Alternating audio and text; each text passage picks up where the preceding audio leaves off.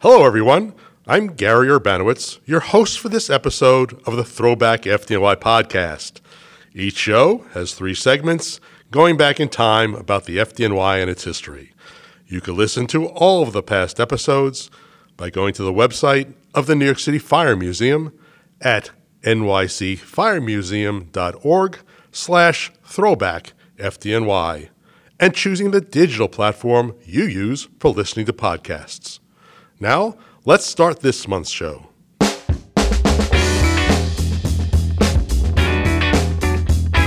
In this episode of Throwback FDNY, we're throwing back to some segments from our earlier episodes. This month, we are revisiting some of the stories from the 1970s, including in 1972, when the Model Cities program was introduced, in 1975, when the FDNY began its first emergency medical technician program, and in 1978, when Augustus Beekman was appointed fire commissioner. The 1960s was a turbulent decade in many ways. Members who worked in the era refer to it as the war years because of the plethora of multiple alarm structure fires, false alarms, rampant arson, and attacks on firefighters. The crisis lasted well into the 1970s. One federal government program under President Johnson's War on Poverty was developed to address some of the needs as well as the problems in disadvantaged communities. It was called the Model Cities program, funded by the U.S. Department of Housing and Urban Development, and New York City was one of the places where those funds were put to use. Its goal was to invest in the youth of key areas in the city with an emphasis on encouraging young black urban leaders. The FDNY was a key resource in the program. The department received funding for 3 distinct areas of service: the Community Fire Safety Education Corps, the Fire Salvage Corps, and the Model Cities Firemen, all launched in 1972. The Model Cities Firemen component never got off the ground. It was challenged and was halted by the New York State Supreme Court before it could ever begin. The Community Fire Safety Education Corps sent young men out to speak on a broad range of topics in communities that were hit hardest by the rash of fires. This included everything from fire prevention to the importance of not opening hydrants without a proper spray cap in the summer. They attempted to explain why false alarms were so dangerous to both the firefighters and neighborhood residents alike. The Fire Salvage Corps did very much the same job as the New York Fire Patrol, but in areas of the city that the patrol did not cover. Their role was to enter buildings to protect areas below the floor on fire from water damage, and after the fire, to aid in cleanup and secure any doors or windows that were damaged in order to help protect the property. How did the program work? Well, to become a member of the FDNY Model Cities program, you had to be a male between the ages of 19 and 27, pass written and physical exams, be free of any substance abuse or felonies, and live in one of the 3 Model Cities communities, both at the time of hiring and for the duration of the employment. The communities involved were the South Bronx, Central Brooklyn, Harlem, and East Harlem, all predominantly black neighborhoods. They received a salary of $100 per week. Members were issued dress uniforms, and those in the Fire Salvage Corps had turnout gear just like FDNY firefighters, with a distinctive helmet front that read Fire Salvage and had their company number. 18 officers of the regular FDNY and 35 other members of the uniform force were assigned to oversee various components of the Model Cities program. Of those, one name might be recognizable to ardent FDNY history buffs. Lieutenant Joseph Castleberry oversaw the Community Fire Safety Education Unit in the South Bronx. He went on to serve as Chief of Department from January 1997 to October 1999. Since funding came from a federal grant, the program could not go on forever. Fortunately, the FDNY was able to secure new funding, and later the program was expanded. But eventually, all funding ran out, and the Salvage Corps was discontinued. Approximately 14 corpsmen went on to become firefighters in the FDNY, with many others successfully taking various exams and getting other civil service jobs. That was one of the goals of the program that can certainly be said to be a success. Hello, everyone. I'm Jennifer Brown, the Executive Director of the New York City Fire Museum. Thank you for listening to our Throwback FDNY podcast. We invite you to become a member of our wonderful cultural institution in Lower Manhattan. We preserve the history of the fire department in New York City, educate the public on fire and life safety, and celebrate the wonderful traditions of the FDNY. To learn more about our membership program and the perks it offers, go to nycfiremuseum.org.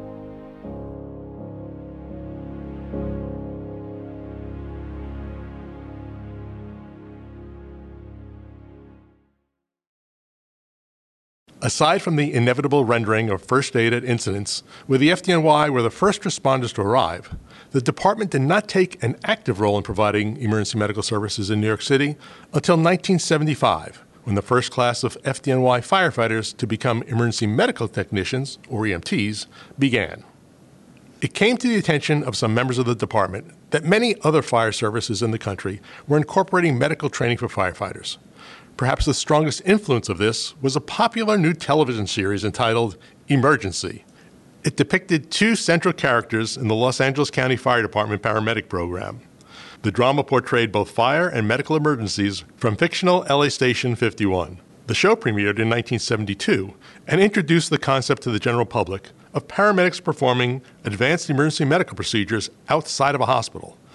Many senior EMTs and paramedics will tell you that this show is what motivated them to choose the career that they did. As described back then by FDNY Captain Mike Steflovich, training firefighters in New York City to be EMTs would make it possible for pre-hospital care to be rendered in dangerous situations, such as aircraft crashes, building collapses, industrial accidents, and similar calamities. It was argued that certainly, as the largest fire department in the United States, the FDNY should be leading the way in this trend. So on September 8, 1975, under the direction of Captain Steflovich, the first FDNY-sponsored EMT program began. 320 members were selected for training from the list of 1,200 applicants. Each class had a limited enrollment of only 40 to ensure that a high level of competence was achieved. At that time, the minimum requirements imposed by New York State Department of Health for certification was 40 hours of classroom instruction in lecture and practical format, plus 10 hours of clinical observation in a hospital emergency department. The FDNY program exceeded this minimum requirement with 96 hours of classroom time plus the clinical experience. Today, approximately 165 hours of classroom training is required. For those who don't know, this was all occurring at a time when New York City was in dire financial straits. Firehouses were being closed and members were being laid off. In order to fund this program and ensure that it was ongoing, non-municipal private funding sources were pursued. They also turned to the Health and Hospitals Corporation for assistance and cooperation, given the belief that the FDNY would now take a more active role in pre-hospital emergency care. In order to recognize the members who had successfully completed EMT training and had passed the New York State certification exam, they were permitted to affix an official New York State EMT tombstone patch with the letters FDNY in a rocker panel above. By the way, the official FDNY departmental patch had just recently been adopted. In addition, they would place a 2-inch by 2-inch reflective Star of Life decal on their helmet. Hi, it's Jennifer Brown again. I'm excited to announce that due to overwhelming popularity, the museum is extending the special exhibition Firehouse, the Photography of Jill Friedman, through this summer. Showcasing award-winning photographer Jill Friedman's moving collection of photographs documenting New York City firefighters on the job in the 1970s, the exhibition features images contained in Friedman's book Firehouse, which was released in 1977 and garnered rave reviews, highlighting the photo's honesty and grit that captured the danger, tragedy, heroism, and camaraderie of being a firefighter in New York City. To create this display of heroism and heart, Friedman lived among the firefighters in the South Bronx and Harlem for more than a year as she chronicled their work. The exhibition also features a video of Jill discussing her passion for her work and for the FDNY. For more information, please visit the museum website at nycfiremuseum.org.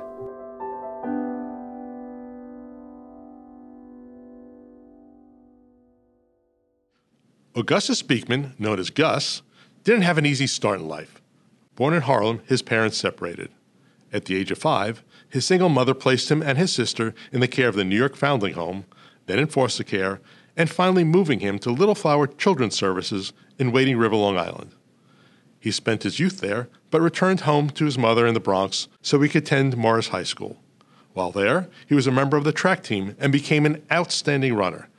Upon graduation, he enlisted in the U.S. Army and served as a sergeant in Europe throughout World War II. Commissioner Beekman began his career as a firefighter on January 1st, 1947, in Engine Company 58, at the time the busiest company in the FDNY. He was promoted to lieutenant in 1954, to captain in 1957, and went to gold as battalion chief in 1963, then becoming a deputy chief 3 years later. He took over the Community Relations Bureau as deputy assistant chief. And in another 3 years' time, he was promoted to assistant chief, the first black firefighter to hold that rank, becoming chief in charge of the Division of Fire Control before moving over to the Division of Training. Assistant Chief Beekman was selected by Mayor Edward Koch to be fire commissioner on January 1st, 1978. No stranger to the most difficult period in department history, known commonly as the war years, he oversaw major changes to combat ongoing arson and false alarms. He worked to reopen previously shuttered fire companies like his own alma mater of Engine 294 in Richmond Hill. During his tenure, a controversial program of limiting response to voice-activated alarm boxes when nobody responded to the dispatcher's call for information was instituted. This one move lowered the strain on and risk to firefighters while conserving valuable resources. It was also during this time that the department was struggling with the historic move of appointing women to the ranks of firefighters. Although females were allowed to take the exam the year before Beekman was made commissioner, it was during his first year that all the female candidates failed the physical qualifying exam. He had to courageously and diplomatically sort through the challenges, which resulted in a lawsuit brought by the women after his retirement. As we all know, the resolution was finally realized in 1982, with the first female firefighters being appointed. The mayor and the commissioner were at odds in 1980, so after serving the people of the city of New York for 33 years, Gus Beekman decided to retire. Upon his retirement, Mr. Beekman moved to Toms River, New Jersey, where he spent the rest of his life. But we can't limit our discussion of an outstanding individual like Commissioner Beekman to simply his career with the FDNY. He was an amazing person who overcame odds, broke stereotypes, and succeeded in just about everything he did. While he was in the field as an active firefighter at various ranks, he graduated Phi Beta Kappa from City College of the City University of New York with a bachelor's degree in history, and he received a master's degree in political science from Queens College. Later, in recognition of his outstanding contributions, he was awarded an honorary doctoral degree from St. John's University. Augustus Beekman was also secretary of the Catholic Child Care Society of Brooklyn and chaired Little Flower's Save a Life adoptive campaign for black children. 50 years after leaving Little Flower, he was elected president of its board of directors. But his commitment ran deeper than that. He and his wife Muriel were adoptive parents themselves. Although a name from a generation ago, Augustus Beekman exemplified a life of service to his fellow citizens and most of all the children. It behooves us all to keep him in mind and to look up to him for the example he set.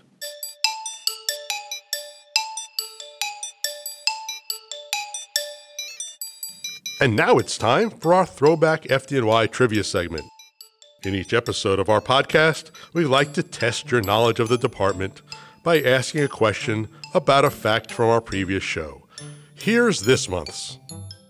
When was the first mechanical resuscitator introduced in New York City for pre-hospital use? The answer can be found in our May episode. And remember, you can listen to that and all of our complete previous episodes by going to nycfiremuseum.org/throwbackfdny.